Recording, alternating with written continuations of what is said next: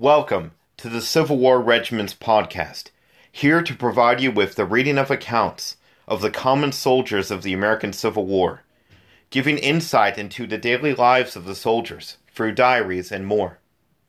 The primary source of these entries are from the outstanding Time Life series, Voices of the Civil War.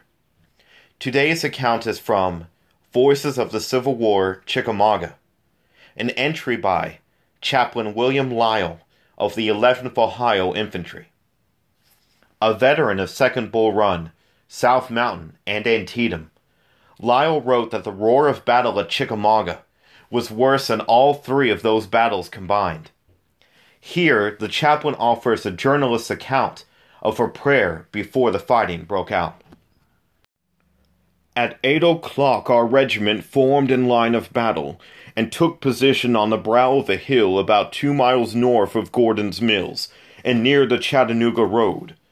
By this time the engagement had become general, and troops were rushing forward rapidly. Feeling anxious to have one more opportunity of speaking a word of encouragement to the soldiers, who were about to enter into the very jaws of death, many of whom, perhaps, would never hear words of prayer upon earth again, I rode up to Colonel Lane and asked just for 5 minutes' time to pray with them before going into action. "Certainly," was his instant reply. "I wish you would have services. I think there will be time." Another pen must describe the scene as witnessed by others on the morning of that eventful day. Says a correspondent, General Turchin's brigade, of Reynolds' division, Thomas's corps, consisting of the 11th Ohio, Colonel Lane, the 36th Ohio, Colonel Jones, the 92nd Ohio, Colonel Fearing, and the 18th Kentucky, Lieutenant Colonel Millward, took position on a low spur of the ridge near the Chattanooga Road and in the rear of a tannery. Before the skirmishers were deployed, a scene occurred with the 11th, which for sublimity and moving power has been seldom surpassed. The chaplain rode up in front of the line, and the colonel gave an order, which, on being executed, formed the regiment in 2 divisions, with the chaplain in the center. Without dismounting, he addressed the troops in a clear, loud voice that sounded strangely amid the loud explosions of the artillery and the rattle of musketry. "It is but little I can do for you," said he, "in the hour of battle, but there is one thing I will do. I will pray for you. And there are thousands all over the land praying for you this morning, and God will hear them. You must now pray too, for God is the hearer of prayer. And if this is the last time I shall ever speak to you, or if these are the last words of Christian comfort you will ever hear, I want to tell you, dear comrades, that God loves you. I pray God to cover your heads today in the battle storm. I pray that He may give you brave hearts and strong hands today. Be brave, be manly. Remember the dear old flag and what it covers.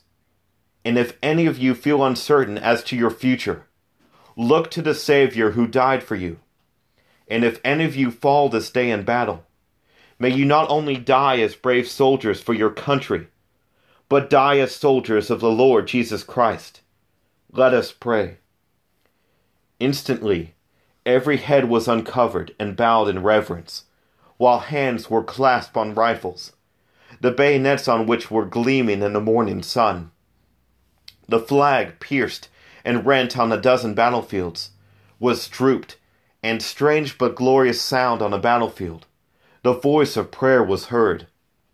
When the chaplain closed, he raised himself in his saddle, waved his hat 2 or 3 times around his head, exclaiming, "God bless you today, dear comrades, and make you strong and brave. Strike for liberty and union, strike for God and humanity, and may our battle-torn flag lead to victory this day. God's presence be with you, comrades." A low murmuring amen was heard from the ranks as the chaplain closed.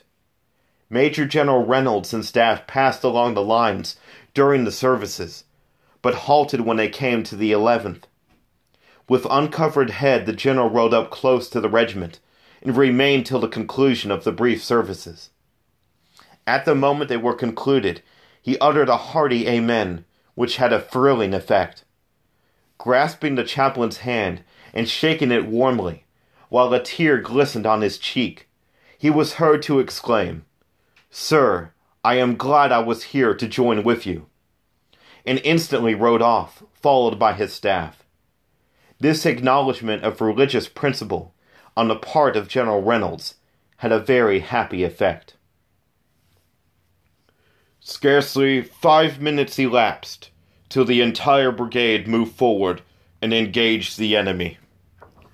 Chaplain William Lyle, 11th Ohio Infantry.